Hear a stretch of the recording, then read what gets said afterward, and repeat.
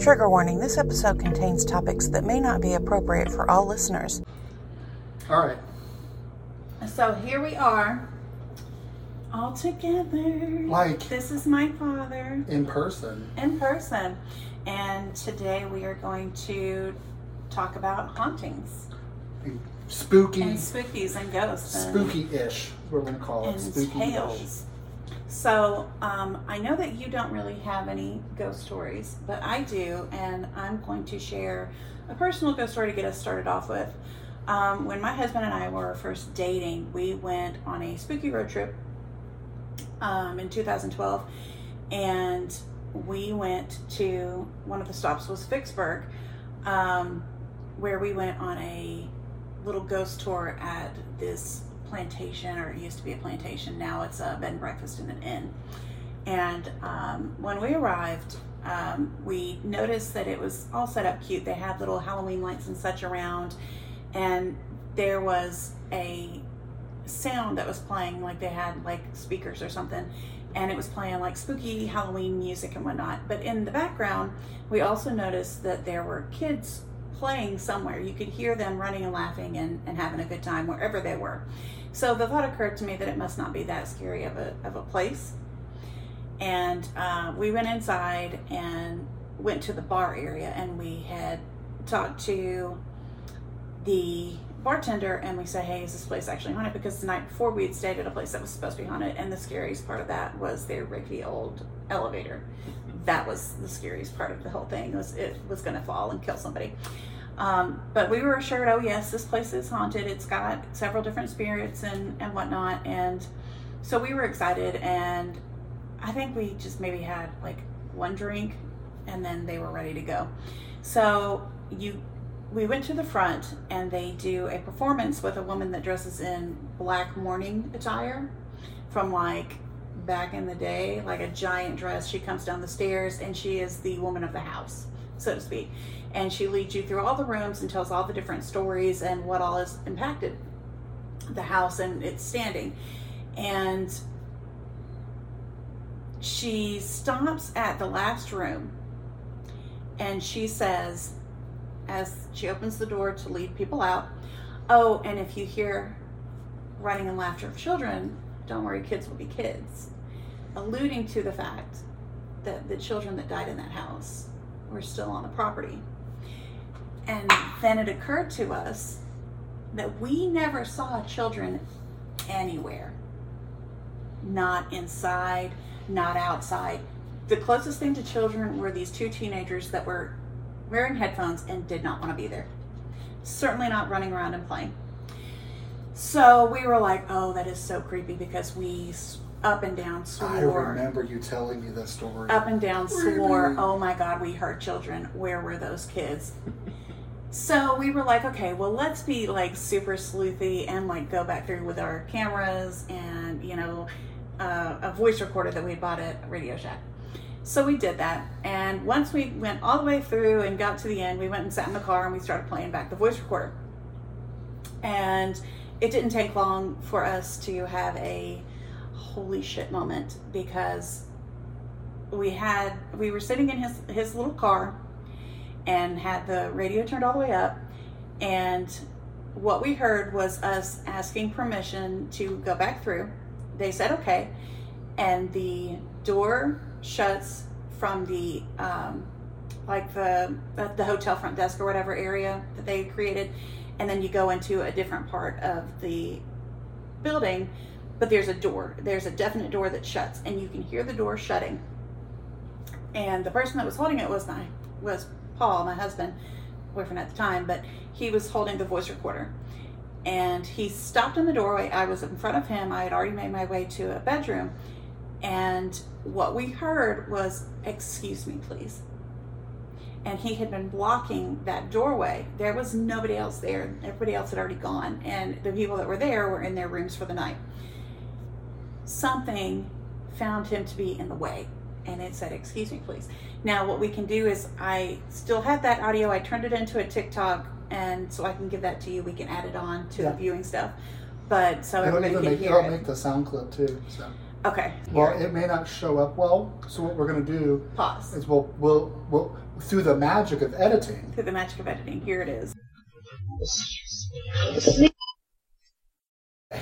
That's what I meant by the power of The editing. power of editing. That was another story to tell. We'll save that one for another day. Okay. You so, don't know about Taco Bell, do you? Oh. As in, does With Kentucky Elena? have Taco Bell? No, as in Elena in the Taco Bell Ghost? No. Okay. It's a good one. There's a lot of scary things that happen in Taco Bell, particularly after you eat Taco Bell. Oh, yeah, that's not wrong, but... You exercise some demons when you eat Taco Bell. So I'm going to talk about some ghost story-esque things from my hometown. I'm from Louisville, Kentucky, as I say every single time we record, because words are hard and I say things like I'm from Kentucky. So the first thing I want to talk about is the witch tree in Louisville, Kentucky. More than 100 years ago, there was a coven of witches who used to conduct rituals and other witchy business around a tall, straight maple tree where the now gnarled witch's tree stands today, according to some guy named Domini. But in 1889, the city cut it down to turn it into a decidedly non-witchy maypole for a maypole celebration. When was that? In 1889. Oh, okay. A non-witchy maypole. Is Okay. there such a thing? For a May Day celebration. Right. As the tree came crashing to the ground, the witches went shrieking out of town to the West End. And the West End is now different than it was back in the 1890s. The West End now is kind of more lower income. The socioeconomic background of the people in the West End. It's a pinpointed area. Yes, yes. Back in the 1890s, people were more affluent in the West End, where there was still forests back then. You know, so before they left, though, the head witch turned around and she cursed the city, and her final words were, "Beware, Louisville, beware, 11th month." Ooh. Is that November? Yes, so 11 months later on March, no, I don't know if that was November, Oh, but okay. 11 months later, on March 27th, 1890, a big tornado struck the town and over 100 people died. Oh my gosh. A bolt of lightning allegedly shot out from the tornado onto the spot where the old tree had been, and the gnarled tree that currently stands in Central Park grew from this stump. Today, people decorate the tree with necklaces and charms as offerings to the witches. How cute. I love that. Yeah, it's really cool. Have you seen it? Yeah, it's right. Oh my gosh, of course. And it's in our old little Victorian era. We call it Old Louisville. And yeah, it's How delightful. pretty cool. There's like, it's cool. Now, the other thing I want to talk about, which is kind of big to the people that live there, not so much big anywhere else. Y'all know about Waverly, I'm sure. It's on the top 10 most haunted places in the world. So everyone knows about Waverly Hills. I grew up basically in its backyard. I showed you a map. Mm-hmm. I grew up like right there. That's why they don't bother it. that's why the ghosts don't bother me. We're going to talk about the Goat Man. Okay, the Goat Man is more. Doesn't he have a bridge? He does. We're going to talk about the bridge. Okay. He's actually called the Popelick Monster. Mm-hmm. Okay, and it's in the area of Popelick Park. I know I've heard of it. Right. Have you heard of it? Right. Oh. It's not technically in Louisville. It's in a town called Fisherville, Mm-hmm. which is between like Louisville and Taylorsville. For those of you from the area, you know where the hell the Fisherville Bridge is, right? But it's in the area of the Popelick Park, right? So the thing about the Goat Man is there are a lot of different origin stories. So depending on the generation you grew up, where in town you grew up, and, you know, I guess more along the lines of where your interests lie, Mm-hmm. and I'll explain kind of that in a minute, will determine which origin story you've heard. Because naturally, it can't just be one origin story. But a quickie breakdown of the Goat Man is he is half man and half goat, and he allegedly lives under the railroad trestle at Popelick Park. It's called the Fisherville Bridge, right? Something y'all need to know if you're not from the area, the Fisherville Bridge looks like it's condemned. It's not. It's Oh no. it's still very much used. Yes, yes. It is a common misconception that the trestle is abandoned and no longer used. In reality, the bridge carries a major rail artery into Louisville. Heavy freight trains cross the bridge several times daily, so it's easy for someone to get caught atop while an oncoming train barrels down on them. Ooh. Should it be condemned? No, it's still very much used. It's very creepy. Okay. Because you're driving down the road, okay, which is, I forget the actual name. It might still be Taylorsville Road. It might be Old Taylorsville Road. I don't remember. But you're driving on the main road, and the Fisherville Bridge is going to be off onto the left, off a little side road. So you actually have to turn onto a little side road to see the bridge, and you go under it. So it's all trees and then the bridge. Gross. I hate it. I hate it so much. And at night, is super creepy, especially in the fall when there are no leaves on the trees. I super hate it. Because unlike places I've lived recently, they have deciduous trees in Kentucky. The leaves fall in fall. Wow. So. That was a big word. Deciduous? Yes, I've never heard that word before. Really? I mean, we're in Alabama. We didn't wear shoes until like 5th grade. So deciduous just means that the leaves fall. Oh, okay. In the fall. Okay. They are not the evergreens. No, they're not evergreens. Very good, yes. So so the Popelick Monster, as I said, more colloquially, there's that word again, called the Goat Man, is legendarily part man and part goat. And some people go as far as to say part sheep. Oh. I didn't grow up thinking he was part sheep. He was always Goat Man. Is it just because sheep and goats kind of are similar? I guess. They say this is the Fisherville neighborhood of Louisville, Kentucky. It is not Louisville. It is Fisherville. It is a separate city altogether. Numerous urban legends exist about the creature's origins and methods it employs to claim its victims. According to some accounts, the creature uses either hypnosis. See, this is why y'all suckered me into this office. You're working for him. By the way, we're in a hypnosis office. We're on location at Hoover Hypnosis.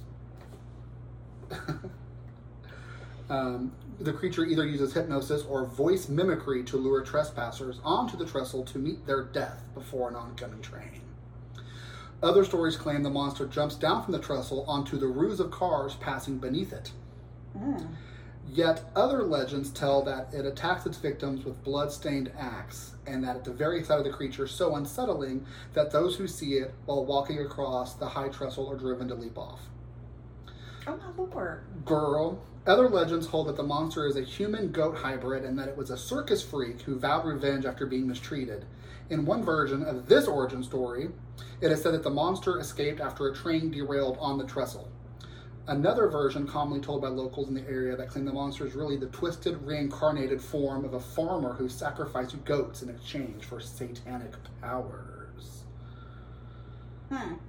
The legend has turned the area into a site for legend tripping, and there have been a number of deaths and accidents at the trestle since its construction, despite the presence of an 8-foot fence to keep thrill seekers out. So you can drive over this bridge, but the rest of it's... You drive under it. Oh, I mean under it. Yeah, it's an actual bridge. That's like 20... For rail. Yeah, for so it's like 20 feet up in the air. So what's held off with the fence? Because, okay, so the sides of the road? The topography of Louisville, especially that part of Louisville and into Fisherville and the smaller counties, was very hilly. There's a lot of hills. And so they connected basically two hills together, is what it looks like. What actually probably happened is they probably blew through the hill to make a road. Right. But it's on hills. Gotcha. And so they have fences.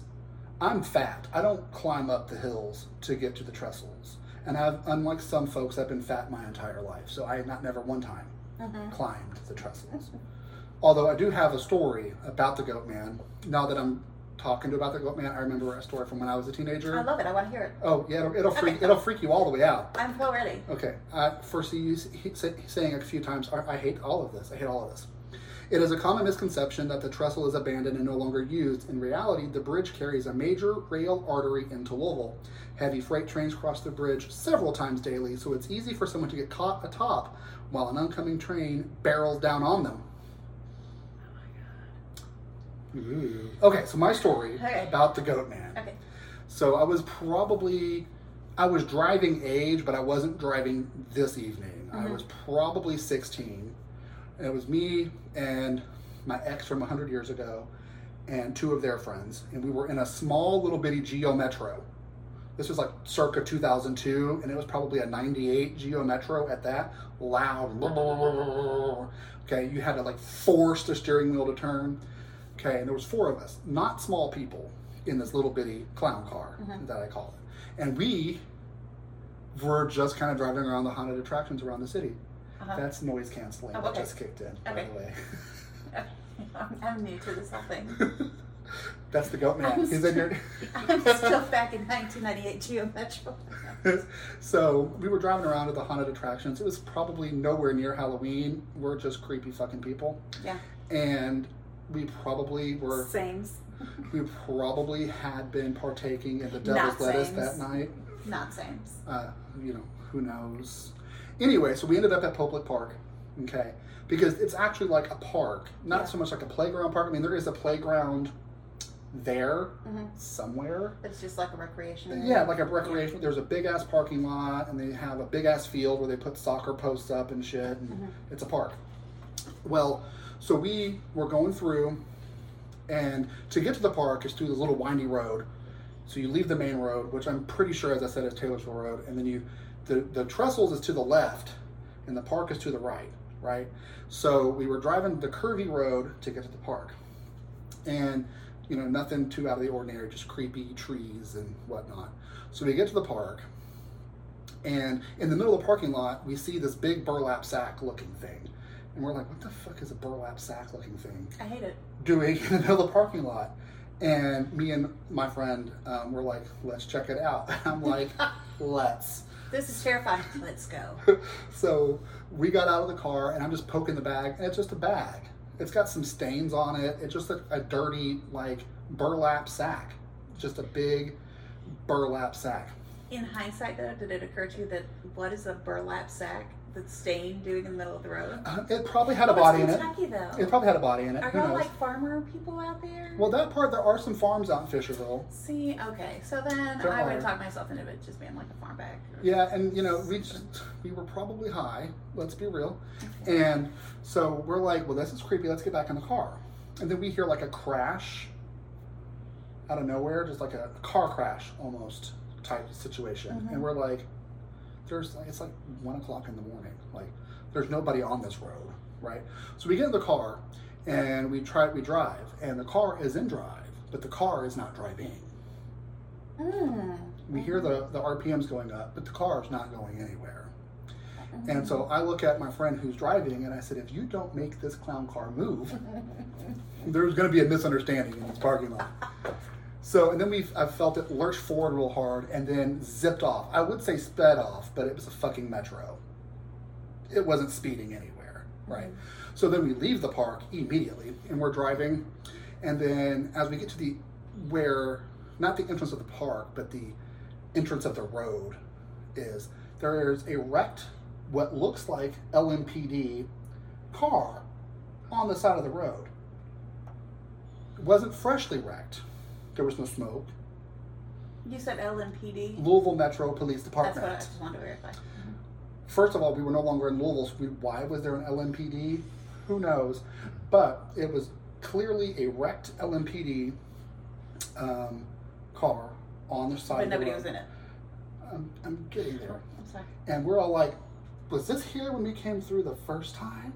And my friends were all like, no, it was definitely not there when we came through the first time. I'm like, well, let's go. And then all of a sudden, not our problem. And all of a sudden we saw a person sit up and their face turned towards us. The eyes, I don't want to say there were no eyes, but the eyes were very dark. Ew. Ew. And the way they had turned was just very unnatural. Ew. And so we went back to Louisville where the fuck we belonged. There you go. That sounds good. That sounds good. And we legitimately never went back to that park. Cut to, I don't know, 20 years later almost.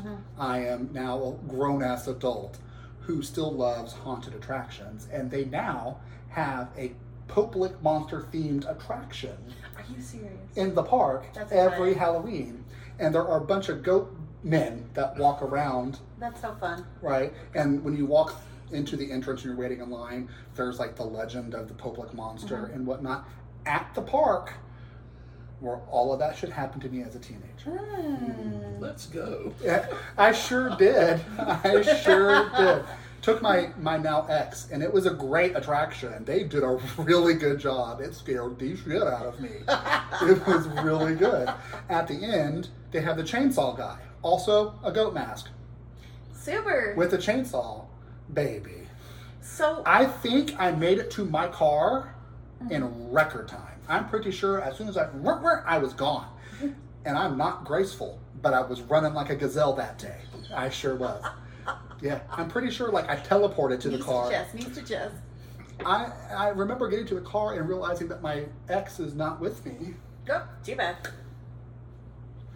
And then I get a text message, "Where'd you go?" I said, "Oh, I'm at the car."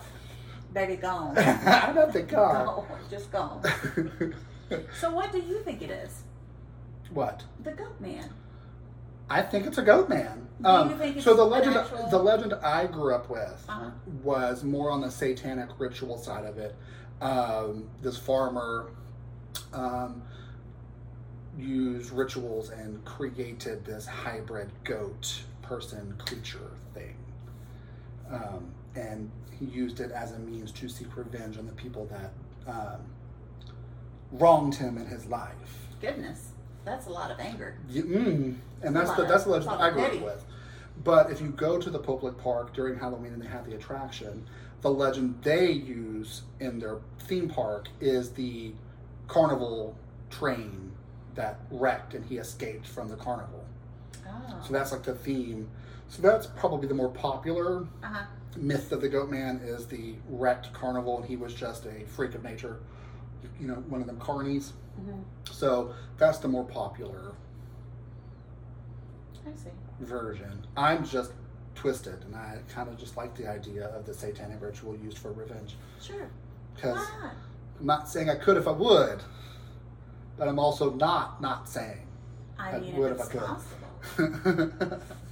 So the other day, we asked some of our friends to share with us some of their ghost stories, and we did have a couple people pull through with some ghost stories. So I'm going to share the first ones from Liss. You can find her on TikTok. We'll put her TikTok at here. I'm going to ask if she wants that. I wasn't going to. Oh, okay, never mind. She's just going to get. You're getting bamboozled. Bamboozled. So she says in her message to us, "I've always seen the dead as long as I can remember. A very early memory was in my first house. My bed was next to my closet, and between that, a small nightstand with my lamp." I'm going to hate this story, I feel. You're going to hate this. I'm going to hate it. We should turn the lights off. Ooh. I can turn on my little fake candles. Your little light 'em ups. Look how cute these are. Hold on. Oh, that is adorable. Every night I'd see them. What? That's just the noise canceling. Okay. You touched it. Now it's back. Oh, okay. Every night I'd see them. Give it a little special feel. Shadows walking by my room that I knew weren't my parents or brother because it was easily after midnight and they'd be asleep. I would see a male coming up the steps. And he would open my door and leave. I'd stay frozen, but I watched. Ew, don't watch. Then my closet would open and I would visually see the knob turn and then I would see a clear figure come through the door and it would shut again. Night after night, months, I would hear the closet, see it open, and the person would come through. Mind you, I was in elementary school and I would tell my parents and they would say I was dreaming or that the house was settling. Thank you for never saying that to me. Or that they were shadows, something. Sometimes I would feel them tug at my sheets. Ew. Other nights I'd wake up and they would all literally be standing at the foot of my bed or at my bedside. I was told by my grandmom to pray them away. My solution began to be to move my nightstand when I knew they would start to block my closet. That didn't work. My dad caught me and he said, "What the F are you doing?" No, seriously. And I said, "Seriously, Dad. They won't leave me alone." He asked, "Who?" I said, "The people," Liss said. especially the man. He said you had a nightmare or he'd fix the hinges in the morning. I'd still see them, felt them touch me. I screamed and I got in trouble, and my mom put in this nightlight, an owl. Who the fuck? Her mom. That reminds me of like the Lost Boys when the grandpa brought in the stuffed like owl, and Corey Haim's character woke up and it was just staring at him. Freaked me the fuck out. Who would use an owl nightlight, madam? Absolutely not. We love you, Liss. I'm so sorry. We love you. I believe I screamed because they terrified me unintentionally. They stopped being seen as much, but I still saw the man. And one day I saw a picture on my mom's dresser and found the answer. No, absolutely not. It goes on to say, she said, "Who are you staring at?" And I said, "The man who walks the house at night." She said, "That's your grandfather. He died in 1974. Grandpa, it's time to go. It's shoo. Thank you, Liss. Thank you so much for that. That was creepy as fuck. That was creepy. I hate it. I love it, but I hate it. How exciting. Okay, I gotta pull up Bonnie sent us a picture of the house. She did. Oh, that's so great. Thank you, Bonnie. Next is Bonnie. We're gonna tag her TikTok out as well. I love that, by the way. I'm gonna call her that forever. Bon? Yeah. I don't care if she hates it. I don't know if she hates it. I hope she doesn't, because I'm gonna use it. I don't care. Right. By the way, Bon, you're Bon. No, forever. Forever. So this is about the Sallie House in Atchison, Kansas. That's how you say that, right? Atchison? Mm-hmm. Is that right? I don't know. He's from Alabama, too. Oh. It looks like Atchison. Atchison. Atchison. We're going to call it Atchison. Okay. In the dark of the night. Oh, she got real creepy with this. Oh, my goodness. In the dark of the night, a small town doctor is jolted awake by a thunderous pounding on his front door. With only the light from a lantern. Oh, this must have been a long time ago. Yeah. With only the light from a lantern, he stumbled through the house, wrenching open the door to reveal a frantic mother clutching tightly to her gravely ill daughter. Oh, Lord. That was all very, very verbacious just then. Immediately, Dr. Finney, okay, so apparently small town doctor's name is Dr. Finney, ushered the woman and child inside to his examination room. He quickly determined young Sallie, so the grievously ill little girl's name is Sallie, was suffering from appendicitis. He needed an emergency operation lest her appendix burst. Get on it.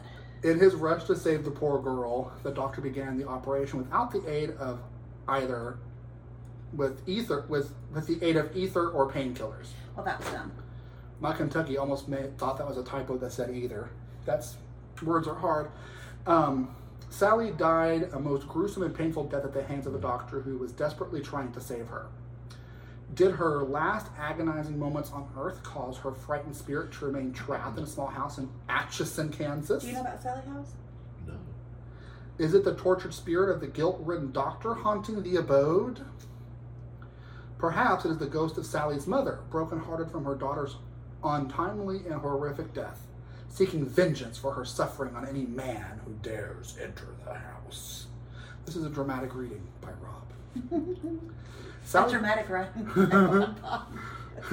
Sallie House is one of the most infamous haunted houses in the Midwest. A quick Google search will pull up any articles about Sallie and the Pickmans who used to live in that house. It seems men take the brunt of the attacks from Sallie. The house is now a tourist attraction and is only used for paranormal curiosity, though many have experienced many strange occurrences there. On one such occasion, I had an out-of-town friend visiting and we decided to walk past the Sallie House. Tours of the house sell out months in advance, but no harm in just walking by. Or is there? Ooh. There's an old feeling about the place, but everyone knows about the Sallie House. Of course, it's going to feel creepy.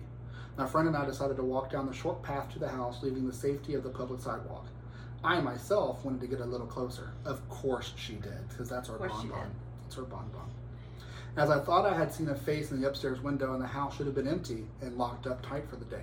She was going to go say something to him. Wasn't she? She was like, excuse me, this is not your place to be. Excuse me? Probably nothing more than reflected leaves from the trees, right? Yeah, okay. My friend, however, had stopped no more than 2 steps down the path. When I turned to him to ask if he had seen anything in the window, I discovered he was not right next to me, but behind me, face ashen and eyes wide. Ew. I asked if he was okay. He simply nodded and said we needed to go. Ew. Hmm. And you know what he said? He said, "Bitch, let's go." He backed up the walkway to the sidewalk and motioned for me to hurry up. Once we were several blocks away, I again asked if he was all right. He said that he was walking down the walkway. A strong force hit him in the chest and wouldn't let him go any further. My friend was not a small person. He said he also saw a face flash in the window about the time the force hit him in the chest. He said that the force felt angry and did not want him there. Many people have stories of the Sallie House. Is it real? Is it mere legend? Perhaps. We will never know. As a side note, I think there's also talk that Sallie is a demon. Ooh. I think if I'm right in that, I think some people think that Sallie is a demon. Ooh. Mm-hmm. That she's not the little girl, or she never was. So Bonnie also provided us some more information about, looks like a timeline of events. She states that she used to live a few houses down from the Sallie House. Creepy. If you look at 1990 to 92, I know the Humbards. So we'll, I guess, learn who the Humbards are when I go through the timeline. Especially their youngest brother, youngest daughter. Why did I just say brother? That's okay. I've only been driving for 10 hours today. It's okay. It's okay. Ooh, words are hard. That word is daughter, especially their youngest daughter, Shauna, because what was going on was I said brother and then Shauna. Shauna. That doesn't make sense. Apparently Shauna is not mentioned, but she... That's just a side note. Now, none of my girls have ever claimed to have played with Sallie, but we lived 5 houses down from the Sallie House. Not in it or right next to it, but 5 houses down. But the timeline for the house is interesting. The time the Pickman family lived there is what brought the Sallie House to fame. It was their story that got lots of attention, including all the scratches Mr. Pickman received. He even drew a picture of Sallie. A semi can probably drive through the holes in the Sallie House stories. Oh, well, that's cool. A quick Google search will show everything you ever wanted to know. However, many people have claimed to have strange things happen to them while in or near the house. I have copies of a documentary that Robbie Thomas did about Sallie House and what went on while he was there. She provided us a link to Robbie Thomas, who's a psychic. We'll include that too. Right. So there's a picture of the hand-drawn picture of Sallie. Yeah. She just, those big-ass eyes. Do you see them big-ass demonic eyes? Big scary eyes. They're demons. That's a demon baby. Girl. So in 1822, Michael Croman Finney was born near Cork, Ireland. In February of 1838, Catherine Kate Catherines. That's a heck of a name. Girl, Catherine Kate Catherines, was born in Middlebury, Vermont, to Charles James Catherines. He was born in Dublin, Ireland. In December of 1854, Michael Finney and Catherine Catherines were married in Lexington, Missouri. And Finney is the doctor. Yes. Okay. In 1856, James K. Finney was born. No, James K. Finney was the doctor, right? Yeah. He was born in Clay County, Missouri. In 1856, 7 months after James was born, the family moved to Atchison, Kansas. On April 17th of 1857, lots 9 and 10 were sold by the Atchison Town County to Samuel C. and Lucy Pomeroy. In 1859, they sold the lot to Thaddeus and Theodore Hyatt of New York City.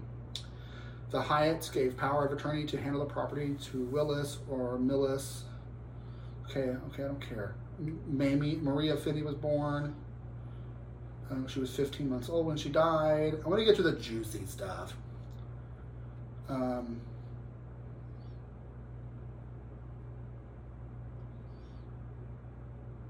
Okay, so we'll put the timeline somewhere in the video. If you're just listening and you're not watching the video, it'll be in the caption or something. There's a whole lot going on. It goes all the way to 2006, and I'm sorry, I'm not trying to read 180 years of dates. Don't forget to like and smash that subscribe button. That's creepy AF, friends.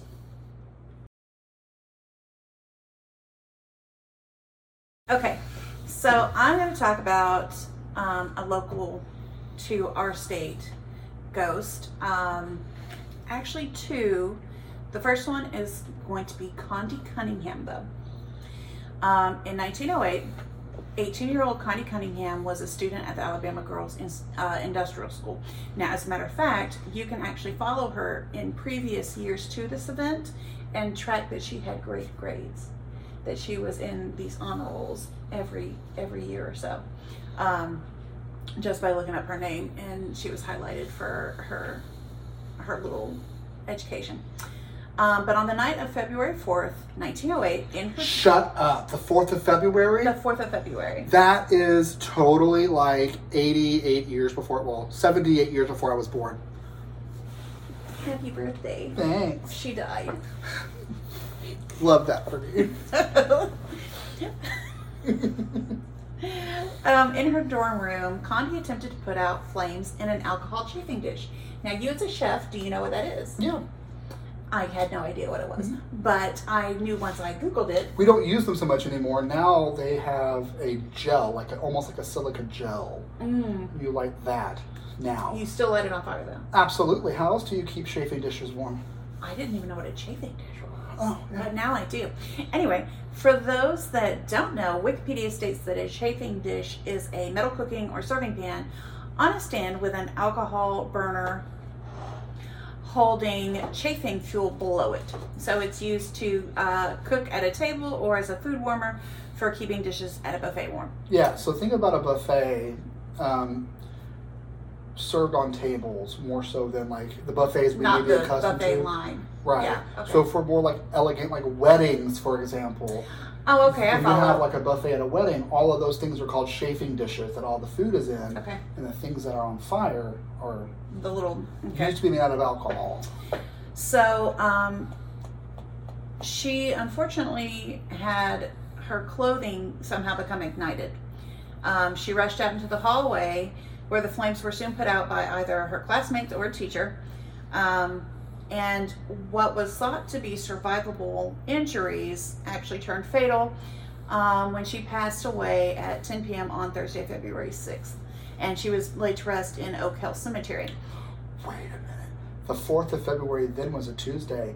I, too, was born on Tuesday, February 4th. It's as if she's telling me to tell you this story. That's cool. Connie saying, hello, future person.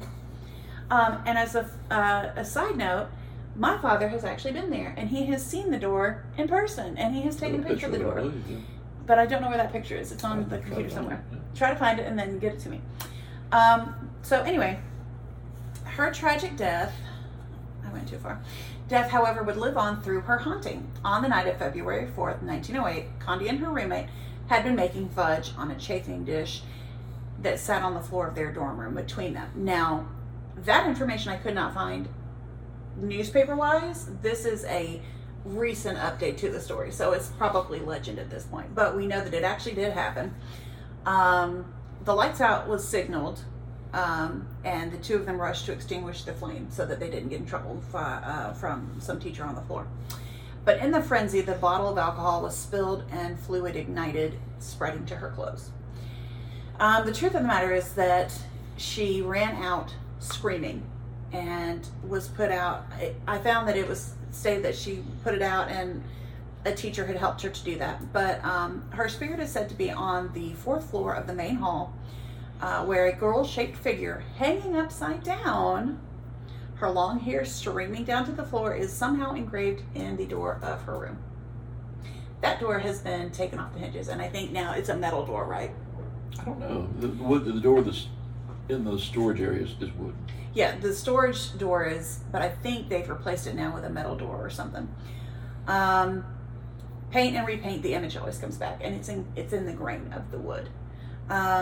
She can also be seen as a flash of red going by, spotted through the corner of your eye. Red, like she's on fire? Yeah, red like she's on fire.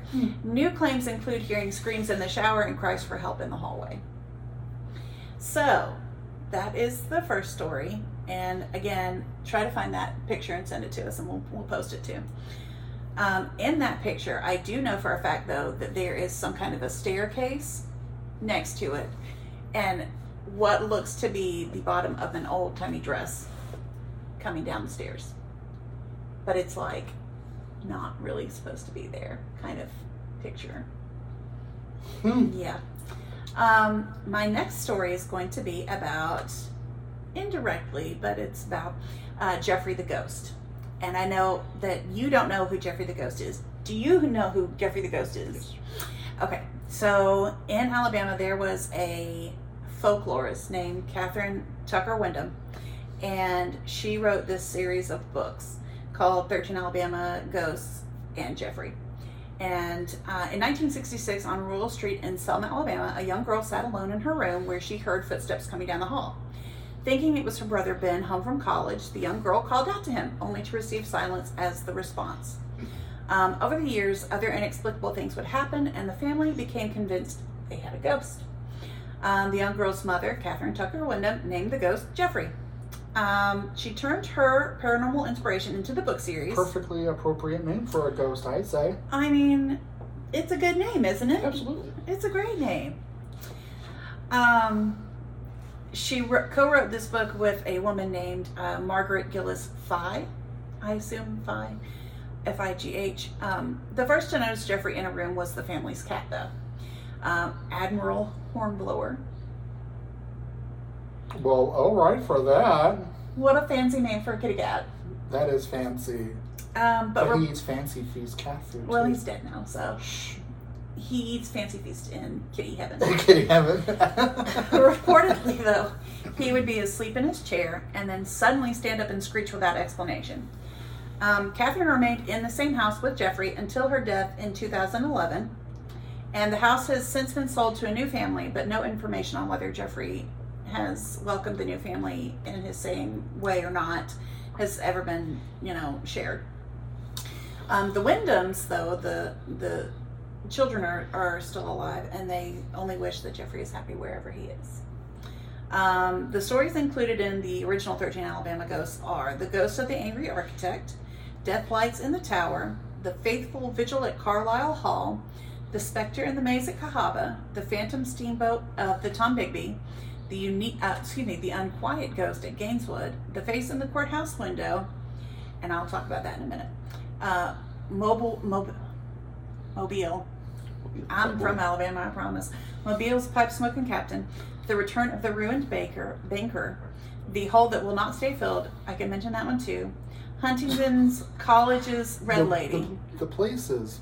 These places. My mind went with a hole that can't be filled. Lord have mercy. Stop! I'm going straight to hell. My dad's right there.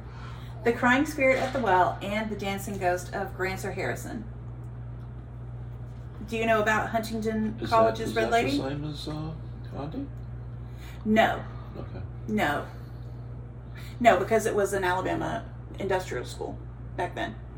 Well, let's look into that. Well, that's a good point.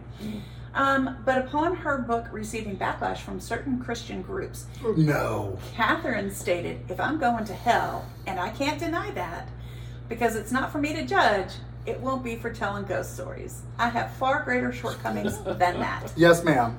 Yes, ma'am. Prior to her death, she gave her blessing for 13 Alabama Ghosts and Jeffrey to be adapted into a stage musical by Don Everett Garrett and Kevin Francis Finn. She was able to see the premiere at Red Mountain Theater Company's Cabaret Theater in October 2010. And just as a side note, apparently you can reach out to them and you can take that adaptation and put it on at your own school or Whatever. thing. However plays work. Now, about the two that I mentioned, I looked into The Face in the Courthouse Window. I was going to tell that story. But upon researching it, it became a little bit more concerning of it being just a racial legend. Ah, yes. And I was like, Alabama. I don't want to do that one. And then The Hole That Will Not Stay Filled was a story about a man who had been, I think he was lynched. Oh. But his That's not what feet, I thought. Oh, it's about a tree and a hole in the ground. Anyway. Yeah, that sounds like a lynching to me. Every time they would go to fill this hole that was underneath this tree, it would unearth Excavate? itself. Hmm. So much so to where I think now the area that it's referencing to, and the tree's been removed, and I think the area is filled with rocks. Like they literally went out of their way to fill the hole with permanent ways. Fill-ins. What were you pointing at? Death Lights in the Tower? Death Lights and Towers in Tuscaloosa. Is that University of Alabama? No, I'll tell you about that. Oh, okay. So now I'm going to pass it off to my father, who is just as weird of a person as me. What do you want me to do? To the name, her name. Catherine Tucker Wyndham? Yeah, and I just wanted to say that it is well worth anyone's effort to look up Catherine Tucker Wyndham on YouTube and hear her telling some of these stories. The woman is incredible. She can tell a story. So, Alabama dialects? Ish. I mean, they're pretty similar to the rest of us. Real thick She got Southern that Montgomery drawl. Southern. Mm-hmm. It's her. And she tells these I got stories chills. I got chills. beautifully. She is an amazing. We had a tape we'd listen to in the car Storyteller. driving places, and she's telling the story. And I don't remember the story, but the one phrase, piercing blue eyes. She was. Does that make you? She was incredible. But it's well worth the effort. If you ever get a chance, and you We'll put the links in the captions. Yes, to the you video. can still buy. Yeah, and you can still buy her books out and about. And I know for a fact that when I was a kid, renting out those books from like a library, it was a hot book to get. But they were fantastic books to read, just to early childhood spooks. Oh yeah. Okay, and so now you're going to tell your stories because you have done so much. I learned about chupacabras when I was like 8 in the back of Orion's at a MUFON meeting. So that's who I am. At a what meeting? A MUFON. What is a MUFON? I'll get into that bit. Want me to go? Oh, I was just a quick. What does it stand for? Mutual UFO. Oh, okay. Network. Okay, cool. All right. He likes aliens. There's nothing wrong with that. There's deeper information to that too. I just wasn't sure what a MUFON was. Okay. MUFON. All right, cool. Okay, so you were going to tell your story about an experience that you had a billion years ago. But do you want to tell the funny story about our ghost hunt together at the Christmas house? About the nuns? There's even a prelude to that. You want to do the whole thing? Sure, go ahead. As to why we were there? Yeah. Okay. So we're jumping right into the middle or the latter years of my involvement in doing ghost hunting. So anyway, I was doing ghost hunting. Around Halloween time one year, we were invited by a Birmingham radio duo to come visit a haunted house. Rob and Shannon. I wasn't going to name names. We'll do it. But anyway, yeah, Rob and Shannon. We're a little podcast. Nobody knows. And so we'll get like 40 views on this video. I went along with Jeanette McClure, who I'll talk about again later. Jeanette McClure was a psychic from the Huntsville area. Little lady with a big white beehive. Wonderful, sweet lady. She's passed now, but she's a wonderful lady and a psychic. So we went to do this little adventure with the radio people. The fact that she had a beehive and she's a psychic, this may not be what she looks like at all, but I'm getting poltergeist. Carol Ann! She's taller. Make her taller. Make her taller? Okay. That's who I see. Beehive, wonderful psychic, lady, super sweet. Southern woman. Oh, yeah. But just make her taller. Let's make her taller. So we went, and we had a great time. We went through and did, viewed the house, heard the stories from the homeowners about, what they had experienced there. And one thing that we would always do... Describe the house a little bit. Giant old Victorian. It's sort of Victorian-ish. And it goes on the south side of Birmingham, still there. Haven't heard any more about any kind of activities there at all. But it's a very, very well maintained, very beautiful house. We went there and we did our usual ghost busting. So we did our usual ghost busting activity and got to at the end of the evening, once we viewed everything and talked to all the people involved, we would do tabling. Tabling is a form of seance. Don't do this at home. Where you sit around the table, basically have your hands on the table very gently. You'll initially start out with a sort of an invocation and a prayer of Jeanette would do that. Of protection. Put a white light around everybody in the activity so you're protected from any evil things.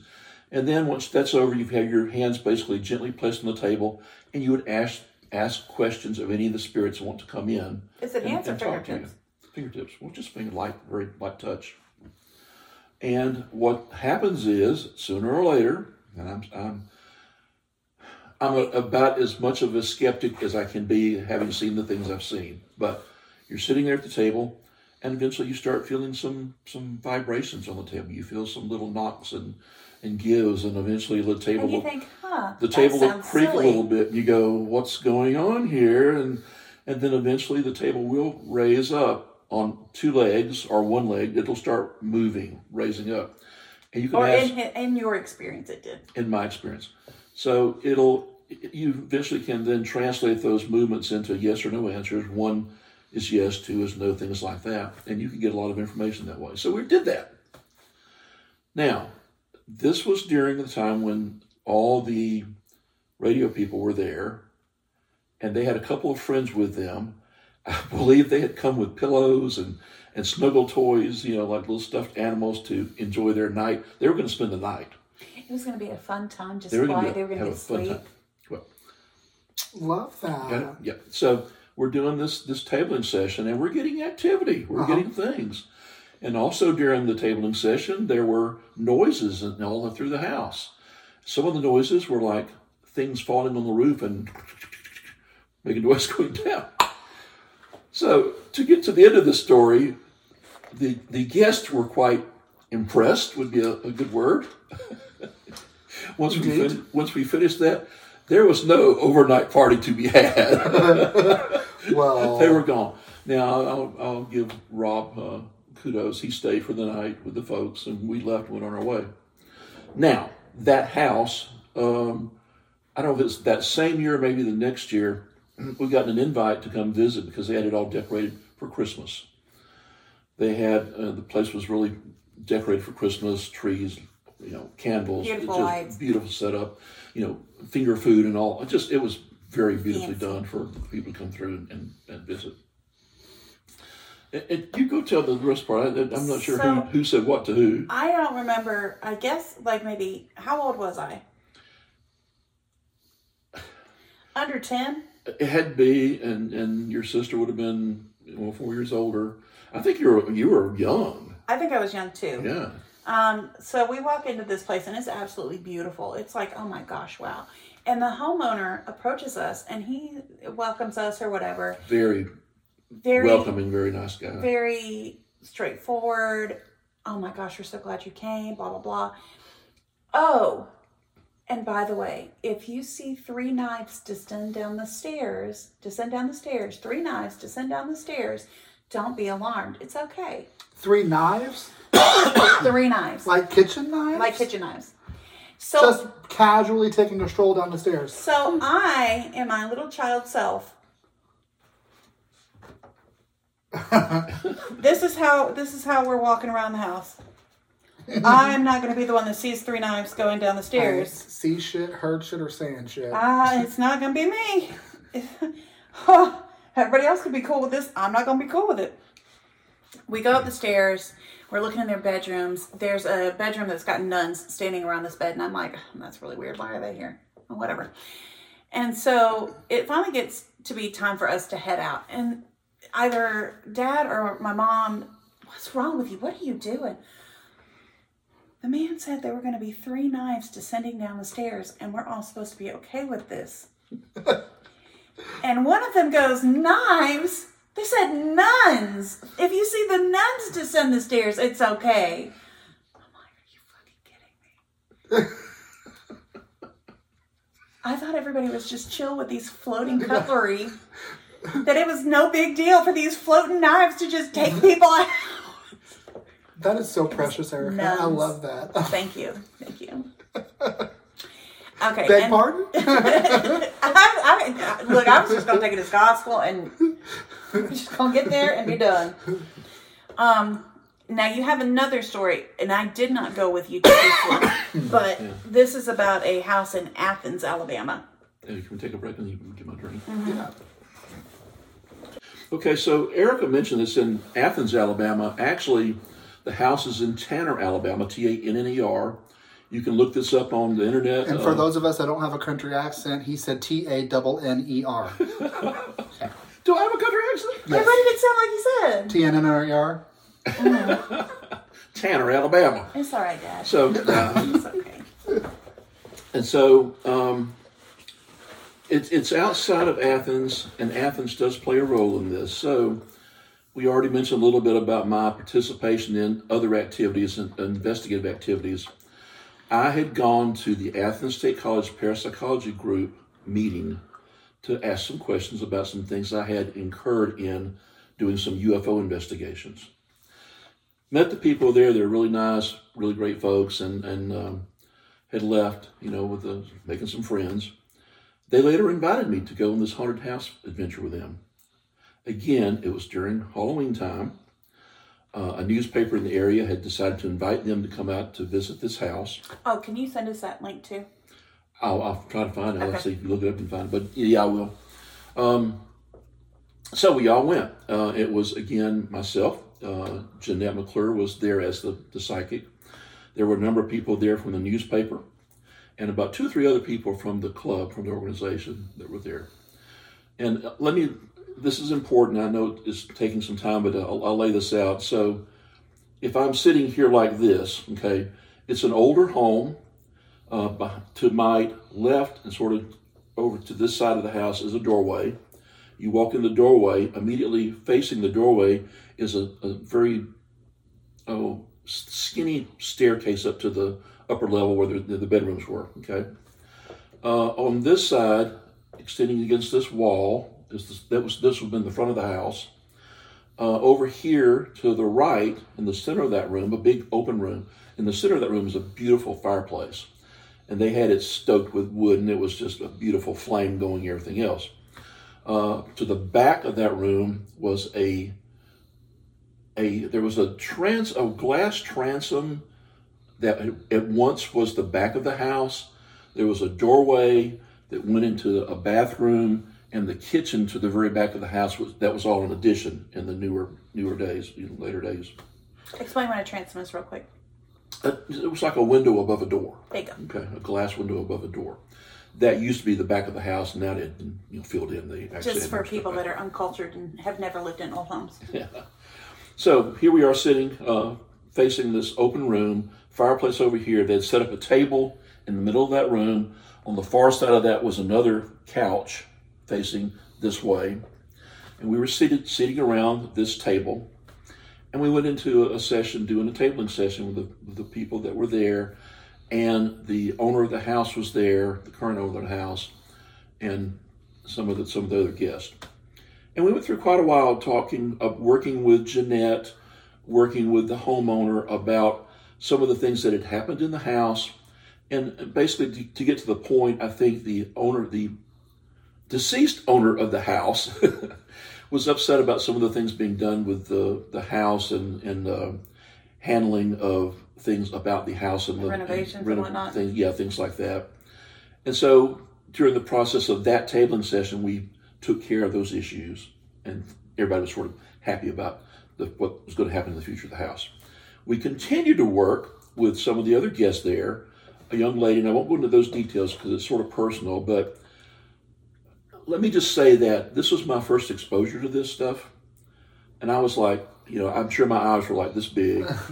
The whole tabling thing was like the first time around, I was sitting there and this table starts rocking, right? And I'm going, oh my God, what is going on here? But I had it figured out. Because the person across from me was another lady. And I knew, I had in my head anyway, she's rocking the table. She's doing this. I'm going along with it, okay? We changed out people. Different people took the table. We started working with one of the other guests that were there, and she had some personal issues with a grandparent who had passed. But in this situation, I'm not sitting across the table anymore from that other lady. It's basically just me. And the thing starts rocking, and this thing ends up over in my lap, and I'm going, what is going on here? I mean, my whole self-explanation had gone. So we worked through that. Some tears were shed, some. And that was Dad. The person who had some issues with the grandparent, the tears were shed, and things got settled out, and things were made okay. At this point, I got up because I'm like, that activity just drains you. All the energy what could happen, Jeff? You're sitting there at a table, walking, how could that drain you? I mean, every bit of energy in my body was gone. I got up, walked around. Some of the folks went outside. The ones that smoked at that time decided they were going to, have a smoke. And I was standing there with my back to the wall, looking into the room towards the back of the home. And I saw somebody walk by. Okay. Pause it real quick and see. Yeah. No, so I was standing against the front wall, looking over the room towards the doorway to the back to the kitchen, and I saw somebody move back there. And I'm looking around, so I sort of knew where everybody was. So I walked around to the back of the room there, and then the bathroom door was in that little hallway going into the kitchen. So it was sort of ajar, but I did, hello, no one's in there. I said, oh, that's funny. And so I turned around and started walking back up towards the front again. As I did, the owner of the house said, oh, you saw him too? I said, yeah. Who was that? And the story came out then that at one time, many, many years ago, when there was no kitchen, there was no bathroom back there, that was just the back of the house. And that transom that was still there was over the back door. And at some point in time, someone had come up to that back door. There was some bad feelings between the person coming in and the person in the door, at the door. And there was a shotgun involved. The shotgun was dropped, they said, went off, killing the person in the doorway. And also, the shot from the shotgun shattered that window in the transom above the door. Okay. So he was saying that was possibly who that ghostly figure was that I saw. Also, from that point on, at various times in the year, for no apparent reason, the transom was still there. Even to modern day, the glass would shatter and fall on the floor. You love it, don't you? This was my introduction to the ghostly world and the team there. And I got in my car and drove off that night, and I'm going, what in the world have I gotten into? I said, what the fuck? He said, what the fuck? Beg pardon? So, also, the house that we moved into that I grew up predominantly is where Mom and Dad still live. And we had a cat growing up named Boo Boo. And Boo Boo had a gimpy eye. Could it be his eye had a boo boo? His eye had a boo boo, but he was named Boo Boo too. That was the joke. Shh. And my father goes frequently downstairs in their house, and he's got an office down there, and he will see Boo Boo skitter by. You can see a little shadow just up by the doorway. There's also a story about that house that the upstairs bathroom didn't work for so long as far as the tub goes. And when we finally got it to work again, we learned of the story of the house. And there is a hamper that's built into the wall, and it's got Pearson drilled into it. And it turns out that Mr. Pearson owned the house. And one afternoon, he went to go visit his wife at the nursing home that's right down the hill. And when he came back, he died of an aneurysm in the bathroom. And he hit his head, I think, on the tub. But so we finally got it to work. And then after we learned of that story, the tub decided to not work again. There's something wrong with the plumbing. So my family just said, okay, that's your tub. And just left it be. That's their tub. We're not going to worry about it anymore. Like Liss was saying, I used to see like an orange kind of outline of a man in the doorway of my bedroom. I don't know that I ever told them that, but it wasn't anything ever terribly scary, but yeah, that was there. And then there's the terrifying basement. It's like a dirt-filled room that's got... Dirt-filled is a dirt floor. It's a dirt floor. It's got like these bricks against the wall that it's filled with dirt more. There was excuse the term, but I don't have any other better word for it, a servants area in the house. That's what they're called. Okay. It was a single room, and fuck that. Not going in there. I think that's where the water heater is. Is that where it is? It's just a water heater. Yeah. No, maybe for you. But every time that, and I guess Dad's used to it at this point, but Paul can attest to this, whenever you go up the stairs to the main floor of the house, you run. You don't go slow up there. There's someone behind you. Every single time. Every single time. We've lived there a million years. Well, tonight you're going to experience it. Yeah. Tonight will be the first time that you experience it. Don't jinx me, please. All right, I think that's all that we had. Right. Is there anything else from you? Any other spookies?